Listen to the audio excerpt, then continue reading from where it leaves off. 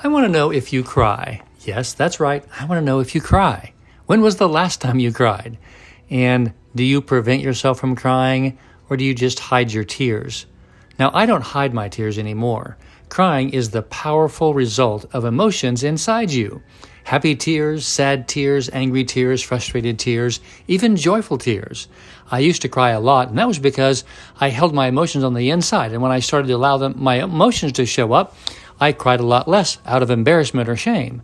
Now, I cry more about sadness and happiness. Sometimes I cry because of joy or just the feeling of overwhelmed. And a lot of times, I don't even know why I'm crying. I, however, today allow my tears to show up because they are very real. That's the real me. And I love the real me. And I love the real you. I love you. I'm Dan Clark.